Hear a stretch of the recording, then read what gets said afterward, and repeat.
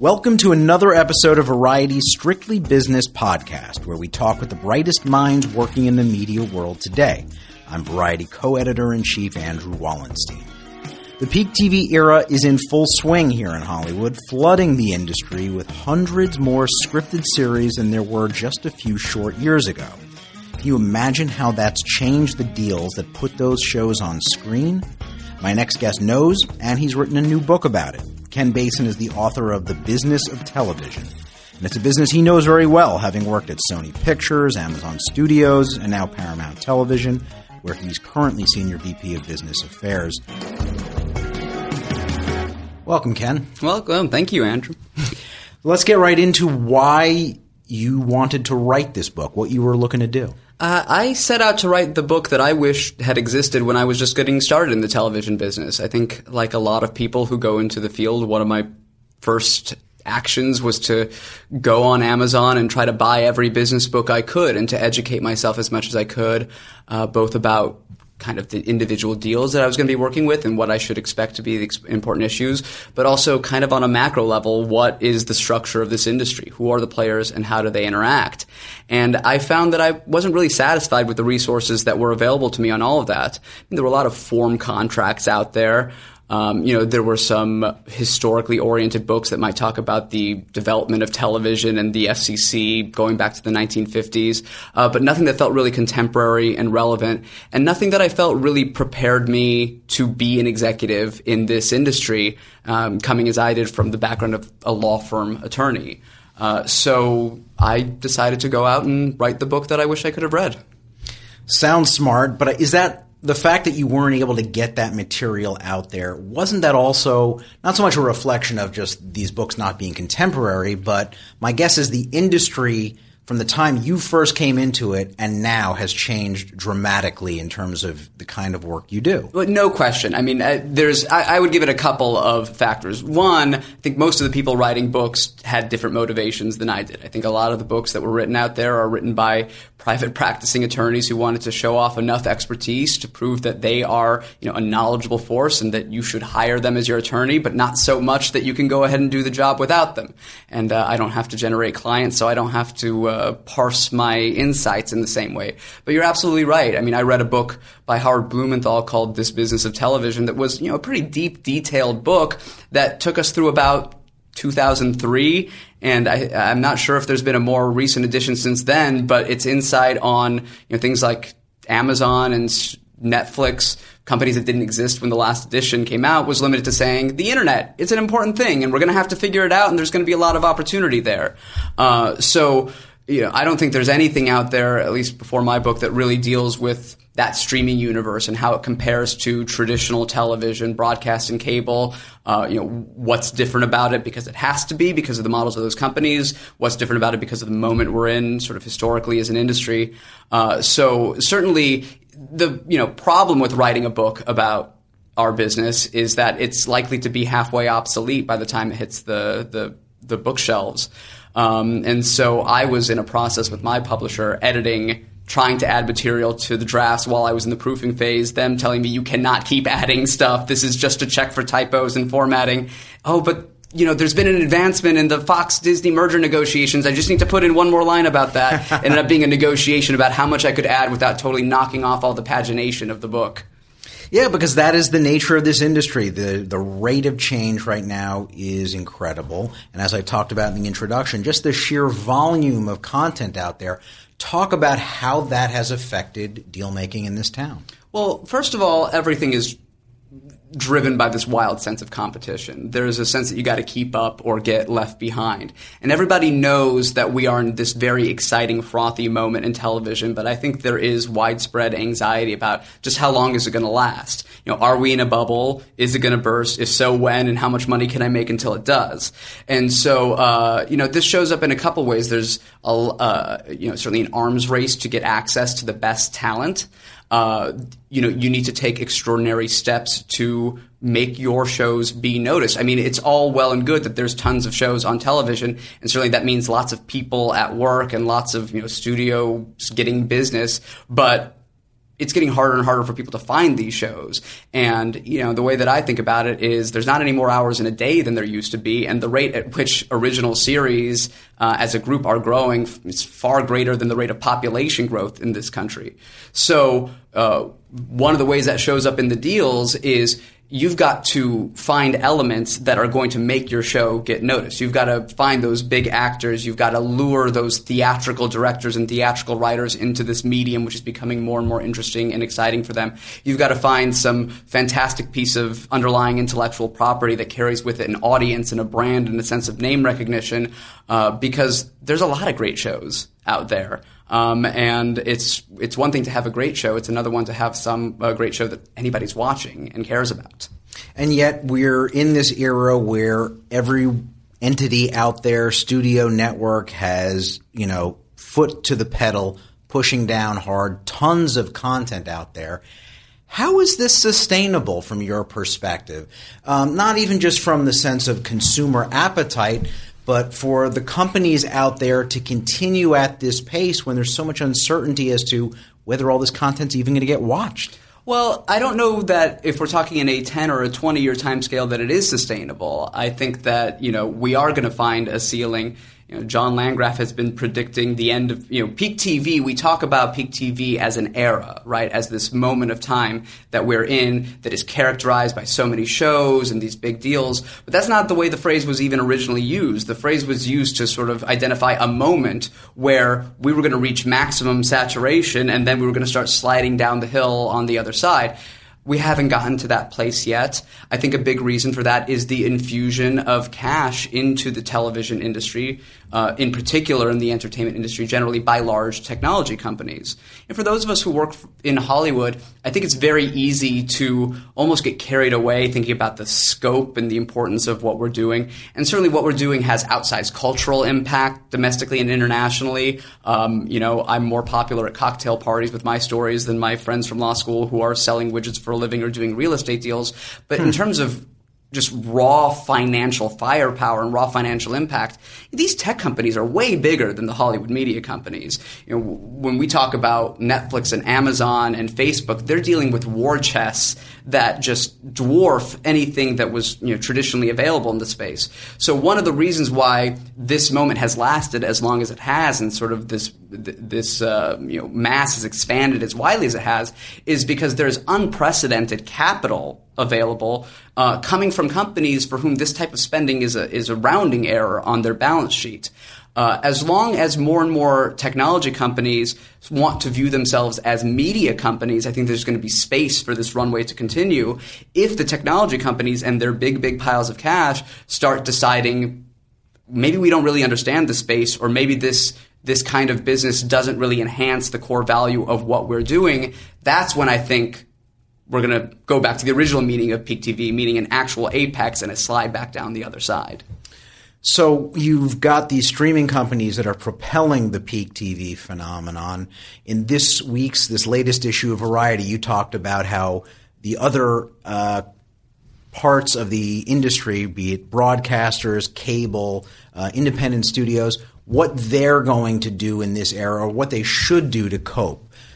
So let's start with the broadcasters. Yeah, so the broadcasters, I think, are best served by focusing on their core audience and what their core audience responds to, and also by going where their competitors are not. So the entire industry has kind of been following the model of the streamers, who really have just been kind of advancing what's been going on in premium cable, of big premium shows, expensive, high production values, serialized, big stars, big elements, short order patterns, things that are basically 8-hour and 10-hour movies with the production value to match.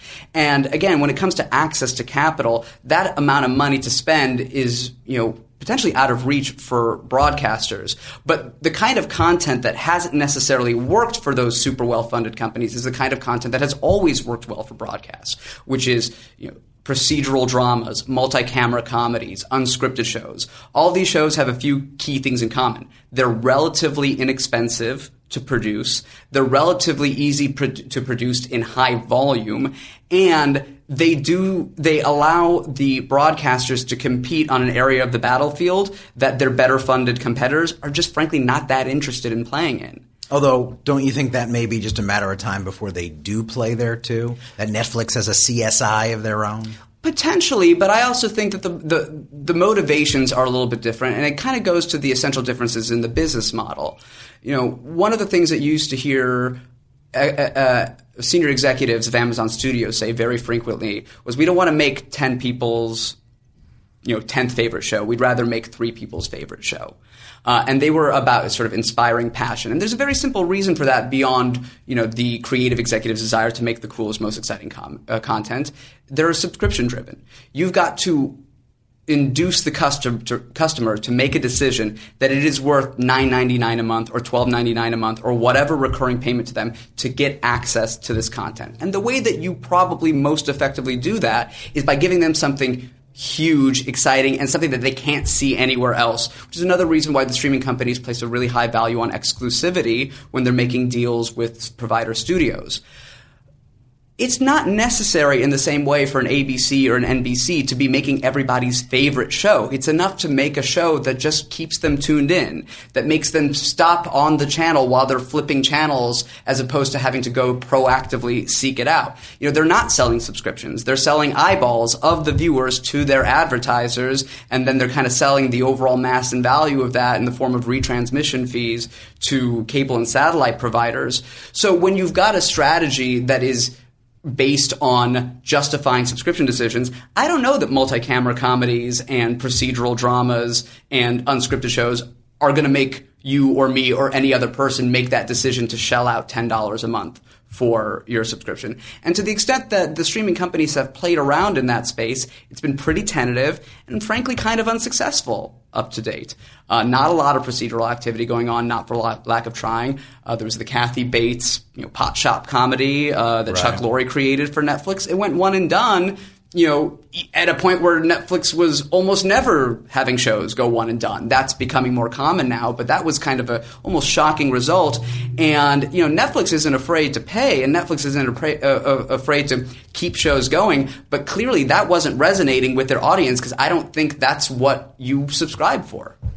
Cable, on the other hand, I would imagine, frankly, is more screwed. I mean, Netflix and Amazon seem to be doing the very things cable is known so well for doing. Absolutely. Cable has a much harder sort of path to chart on all of this because, as I said, the streamers are just kind of taking to the nth degree what had started in the world of basic cable and going back to the early 2000s when shows like The Shield and Nip Tuck, a little bit later Justified, and eventually Mad Men, Breaking Bad, kind of started creating the idea of the cable drama, right, as we understand that. And that has really set the template for Netflix and Amazon. So for cable, I don't think that their best success is based on necessarily going into other genres, which have never really been their strong suit, but in finding ways to do what they're doing more effectively and efficiently. And I think that means working with a lot of outside partners and kind of getting creative. And this is a place where the international marketplace really offers a lot of opportunity. There is not only more money coming into the entertainment industry than ever before from streamers, but there's more money coming in from abroad. And the types of license fees that could be expected from a major territory like the United Kingdom or Germany, Australia, France, Italy, I mean, we're talking about factors of 2x, 3x, 5x the amount of money that these territories were kind of traditionally spinning off when they were content to just kind of get the later season reruns of some broadcast network show from the U.S. There's much more willingness to invest in content. You look at Norway and the rest of Scandinavia that are becoming really known for developing great talent and spinning off great shows like The Killing, which had a cult following off of AMC and went to Netflix. That was made by a Swedish production company, Fabrik Entertainment. That used to be Fuse, and those territories, even what seems like a small territory like Scandinavia, you could pull $1 million an episode license fee out of a commissioning broadcaster there, which is an extraordinary amount of money for a territory like that. Would have been unheard of 10 years ago. The flip side is they expect the shows to be meaningful to them. They expect the shows to be relevant, to use local talent, to have local settings or locally, culturally meaningful storylines. And so I think what I would expect to see a lot more of on cable is shows that have a real international flair in the form of well-known foreign actors, maybe not well-known in the U.S., but well-known in their countries of origin, or shows that are set in European capitals, or have historical sort of settings that play on important elements of world history, because those are going to be the shows that really generate the excitement from those local broadcasters and platforms in these countries, and will get them to put up much more money. And if you have a lot more money from the international, you can accept less money in the domestic. You can reduce the level of investment that's necessary for a network to put out to get a show of the same quality, same production values. So the shows may be, somewhat cheaper than the Netflix shows, but not as much cheaper as they would need to be if you weren't sharing the cost burden with new partners outside that are more ready to participate than ever before. So we'll see if the cable networks go this international route. But what I'm also curious about is just day to day in your job. I would just imagine whether it's actor salary, cost of production, there's a lot more zeros than there used to be. The business affairs people are supposed to be the sensible, folk that are getting the creatives to rein in. How do you do your job nowadays without losing your mind? It's a lot harder than it used to be, and I'll give you one more factor. We can't ask for quotes anymore. Oh, that's right. So let me focus on that for a second. There's recent changes in the law in the state of California and the city of New York that prohibit employers from asking for the salary history of their prospective new hires. And this comes from a very good place. This is about remedying gender disparities in pay in the workforce, because when companies were confronted with the fact that they were paying women 75% of what they were paying men, the answer was usually, well, the man came in with a higher salary from his prior job, so we had to pay him more. And so the gap never got closed. And so these legislators made the decision, well, if you can't ask what the person made before, then you can't justify that, and you have to pay what the job is worth rather than what the person is demanding based on their prior job. That has very interesting implications for the entertainment industry because of how we historically went about making deals. We lived in the quote system. So if a creative executive said, I want to hire this writer or I want to hire this actor, before I would ever get into constructing an offer, I would get the information about the last deal they made with somebody else. And that was publicly exchanged information. You would get it from the talent and or his or her representatives, and then you would verify it with the company. And then my job was essentially to make a deal that was as close to that last deal that they made as possible. They're going to ask for raises, citing new success or new notoriety, or just, I'm not going to do this deal for the same as the last. And it was kind of a haggling exercise around that, but you had this anchor that everybody was working from. I'm not allowed to ask for quotes anymore. And not only that, the other side, the representatives, are only allowed to tell me the quotes if they are specifically authorized by their clients to share that information. They have their own kind of liability concerns. So now it's this really open field deal marketplace where instead of basing what I'm going to offer somebody on what they last made, I have to look for who are comparable people that we've hired before, who are people of comparable stature, and how do we think that this new person compares? Are they a little bit higher than person X and lower than person Y? So already there's kind of this uncertainty and open field, which creates opportunity for the representatives to push for more and more and more. And then to tie that back into the sort of macro context of the industry, again, competition. You don't want to be the studio that's left behind. As the business affairs person, you want to impose discipline and sensibility, and you don't want to make stupid deals. But if you don't win any deals because everyone else is making stupid deals, A, were the deals that stupid in the first place? And B, does you a fat lot of good to be disciplined if your company shuts down for lack of projects and lack of talent that's willing to work for that for you? So we're getting a lot more pressure. And the reps, I think, feel a lot more emboldened to ask for more and more. Nowhere is this more apparent than in the actors market.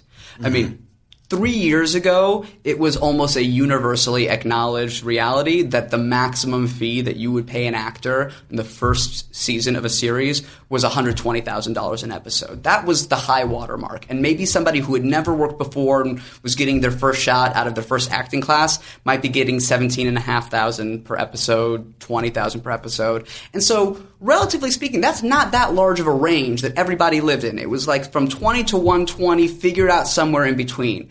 But the ceiling is off. 120 is quaint now. You only need to open up an issue of Variety, frankly, and see that this actor is making $300,000 an episode, and that actor is making $400,000 an episode, and everybody read the articles about Reese Witherspoon and Jennifer Aniston allegedly making $1 million an episode with Apple. And to be clear, I don't know for certain whether that's true. I'm reading it in the trade, same as everyone else. But that obviously sets, a new high watermark and a huge band of negotiation. You're no longer haggling within $100,000 range. You're haggling within $1 million range, and people can ask for virtually anything, and you got to figure it out. And again, you want to impose discipline, but if the other guy is willing to go there and you're not, you'll start losing the deals and you can't keep your business running. And yet here we are, how Netflix, Amazon, Hulu have propelled this marketplace, and yet there's still more coming. Apple, as you just alluded to, could eventually grow to Netflix-sized proportions in terms of their entertainment investment. YouTube and Facebook could start to step things up. So where is it going to take this marketplace? It's going to be out of control. Yeah, well, again, I think that the marketplace is going to continue to grow and continue to be frothy, and it's going to take a couple years for these tech companies to decide whether they're getting a return on their investment. And what's going to be really interesting is just to see how they come to the conclusion of whether these dollars spent, these high fees that they themselves have been drawing, were worthwhile to them. Because they've all got wildly different business models with which to measure the return on investment. You look at Netflix, and in a sense, that's the simplest version of it. They're just selling subscriptions. They collect a certain number of dollars per month from a certain number of human beings. That's the revenue. Yeah, there's some ancillary stuff, but essentially they're selling one product, the subscription to their service, and they've got one revenue model for it. And so it may be hard to measure the return on an investment on any one deal or any one show, but you look at the slate and you can kind of compare the numbers in one column to the other. Compare that to Amazon, where video is just a huge part of their overall market strategy. I think it's really significant that Amazon Prime Instant Video, the video subscription service, is not generally made available or pushed as a separate subscription. If I pay $12.99 a month for Amazon Prime because I want to watch Man in the High Castle or Transparent, that same $12.99 a month or $100 a year, whatever it is also getting me my 2-day free shipping. And it's also getting me my Kindle lending library and my Amazon Music subscription. It's a real technical challenge for the people of those companies to try to make sense of this subscription decision. How much was it driven by the show versus all these other aspects of our value offering? And then also remember, Amazon's goal is not necessarily to run the world's most successful video service. Amazon's goal, I think you can hear it from Bezos himself, is to run the world's largest, most successful company. There's a reason why the book about Amazon was called The Everything Store, because they want to sell everything to everyone. So it's all part of this world domination plan. Somewhere in between you have Apple, which is not quite as expansive in its ambitions and not quite as diverse in its business model, and has a more sort of direct relationship between technology and content. There's the purpose of the iTunes store as a music marketplace was to push iPod sales. And it wasn't that they were making so much money selling 99-cent MP3s. They were just selling a lot more iPads because of it. So there's a more direct connection between their products and their core business and the video concept. But it's still more attenuated than for a Netflix, where that's just their one business. And then Facebook is, a thing unto itself, where in some senses it's almost more like a traditional broadcaster, where fundamentally they're selling eyeballs. They're selling access to advertisers. And so all of their different areas of business are about increasing engagement with the customer, getting more customer time on the website, more customer eyeballs on the website, and then selling access to those eyeballs. So again, it's just a different setting for what the broadcasters were doing all along. Get the people to watch so you can sell their eyeballs to the advertisers. So all of these companies are going to measure return on investment in wildly different ways. And I think some of them are going to conclude that this is worth their while, and some of them are going to conclude that it's not. And a big part of that is going to be how many people are actually watching these shows. And when you say some of these companies could say it's not worth the time or investment, what is going to happen when a major player that is, investing billions pulls out of the marketplace? I assume the market doesn't just, move smoothly forward. I mean, that's a fantastic question, to be honest. And the honest answer on my part is I'm not really sure. I think it's going to send a critical signal to the marketplace of the first major player that pulls out is kind of the sign on the road that says, road ending ahead. Mm-hmm. That maybe, this thing is really going to tip and we're going to start turning in the other direction. There's been little movements in that direction. Bravo has been public about rethinking its strategy for scripted and maybe pulling back on its investment in scripted. A&E had the well-regarded Bates Motel kind of pulled out of that scripted business as well. But at the end of the day, their investments were never so robust that really moved the needle in the aggregate marketplace. If, Amazon or Apple, which have been pumping billions of dollars into the ecosystem for the last couple of years, suddenly stops, well, for one, that dramatically changes the competitive landscape. You don't no longer have to have companies that are sort of falling over one another to see who can be the most generous to get people to work with them. I think one thing that I'm going to be interested to see also is when does the talent start changing their thinking about things right now? Because, there are lots of different things that motivate talent, and money is a great way to do it. It's usually the easiest way to do it, and it's certainly something that, if you've got more available, you can just put more on the table. But that's not the only thing that motivates talent.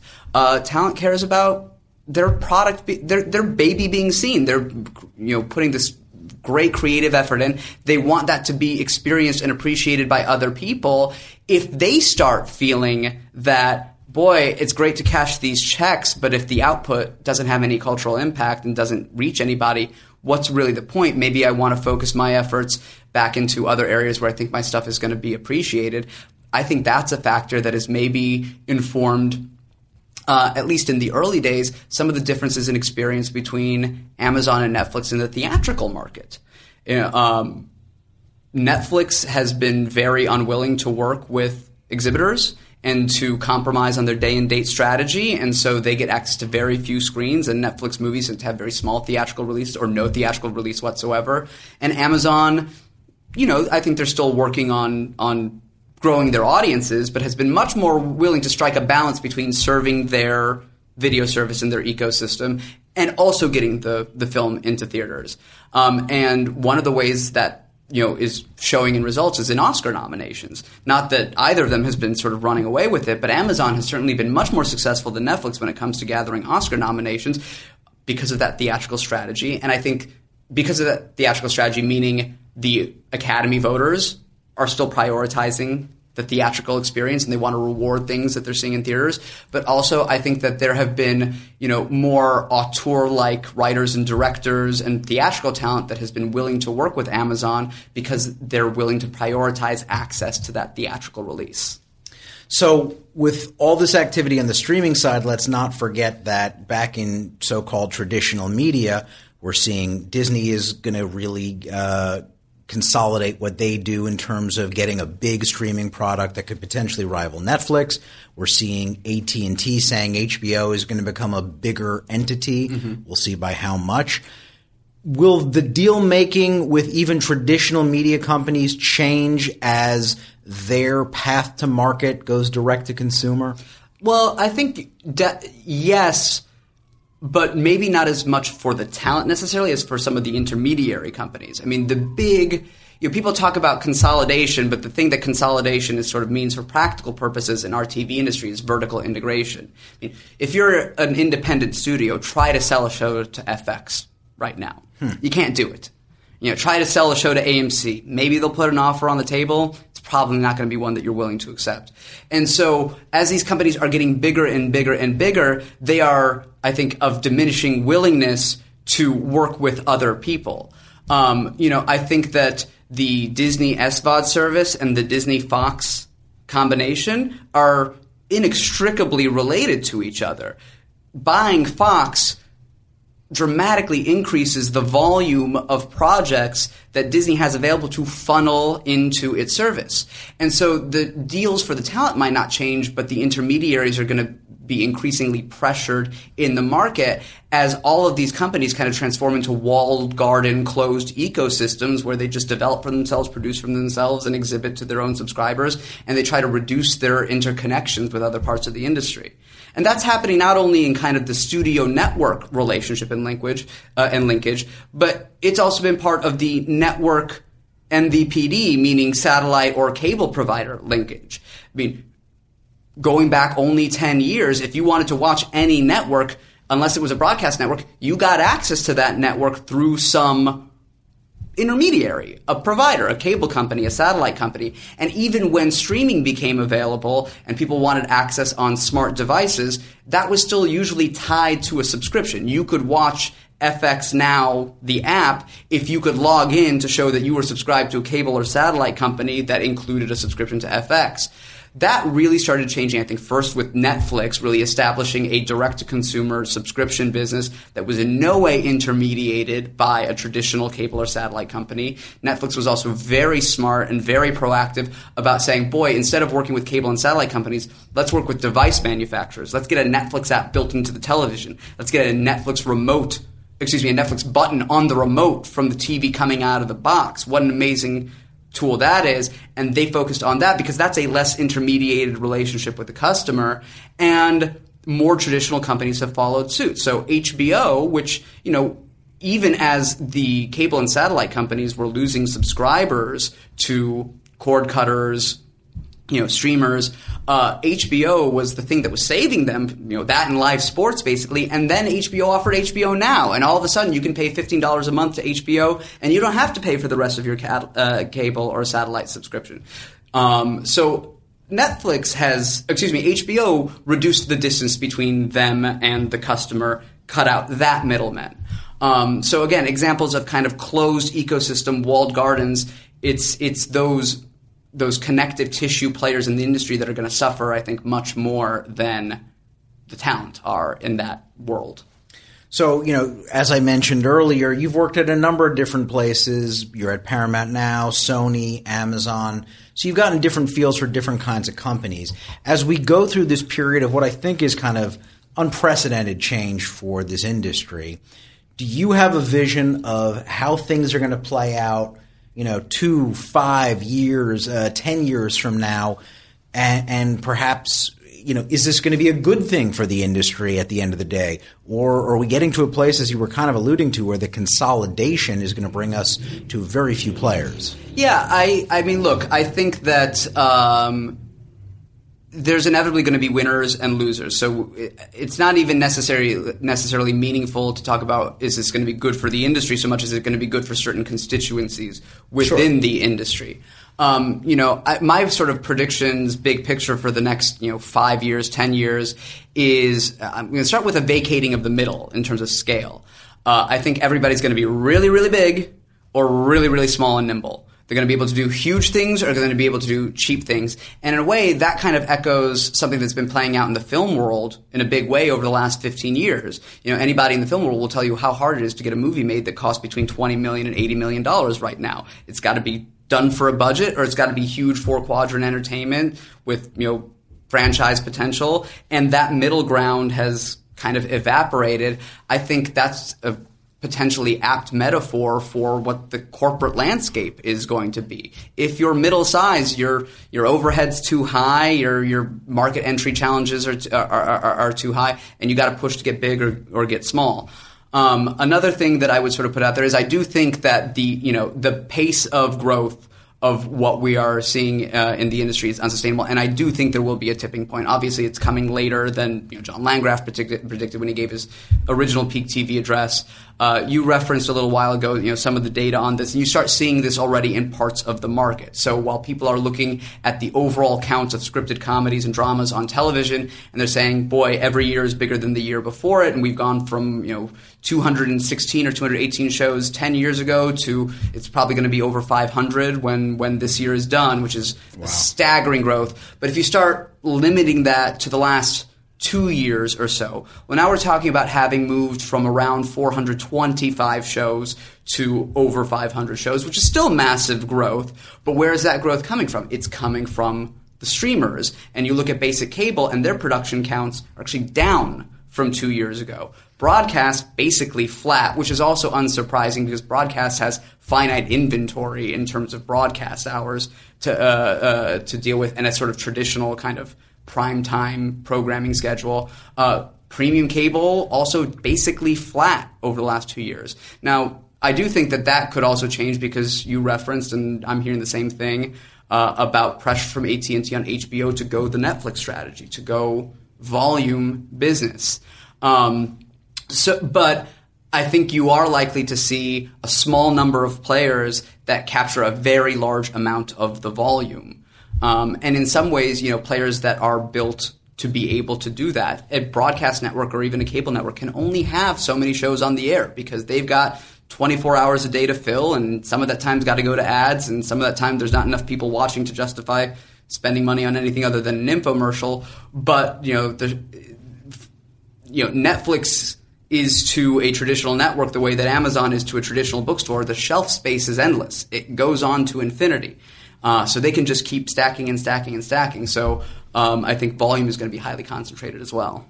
Well, Ken, at the rate of change that we're seeing in this industry that we've talked a lot about here today, you may need to put out new editions of your book every 6 months or so. Well, I said it may be a fool's errand to write a book like this because it comes outdated so quickly, but it also may be a genius business plan because I may have to generate 10 more of these before the decade is out. Well, we'll get you to work. Thanks for coming in and talking to me. Thank you so much. My pleasure. And thanks for listening to another episode of Strictly Business. Tune in next week when my podcast partner, Cynthia Littleton, managing editor of television at Variety, sits down with the director and entrepreneur Timur Bekmambetov. And if you are liking what you're hearing from this podcast each week, make sure you leave some praise in the App Store or email us at podcasts@variety.com. See you next time.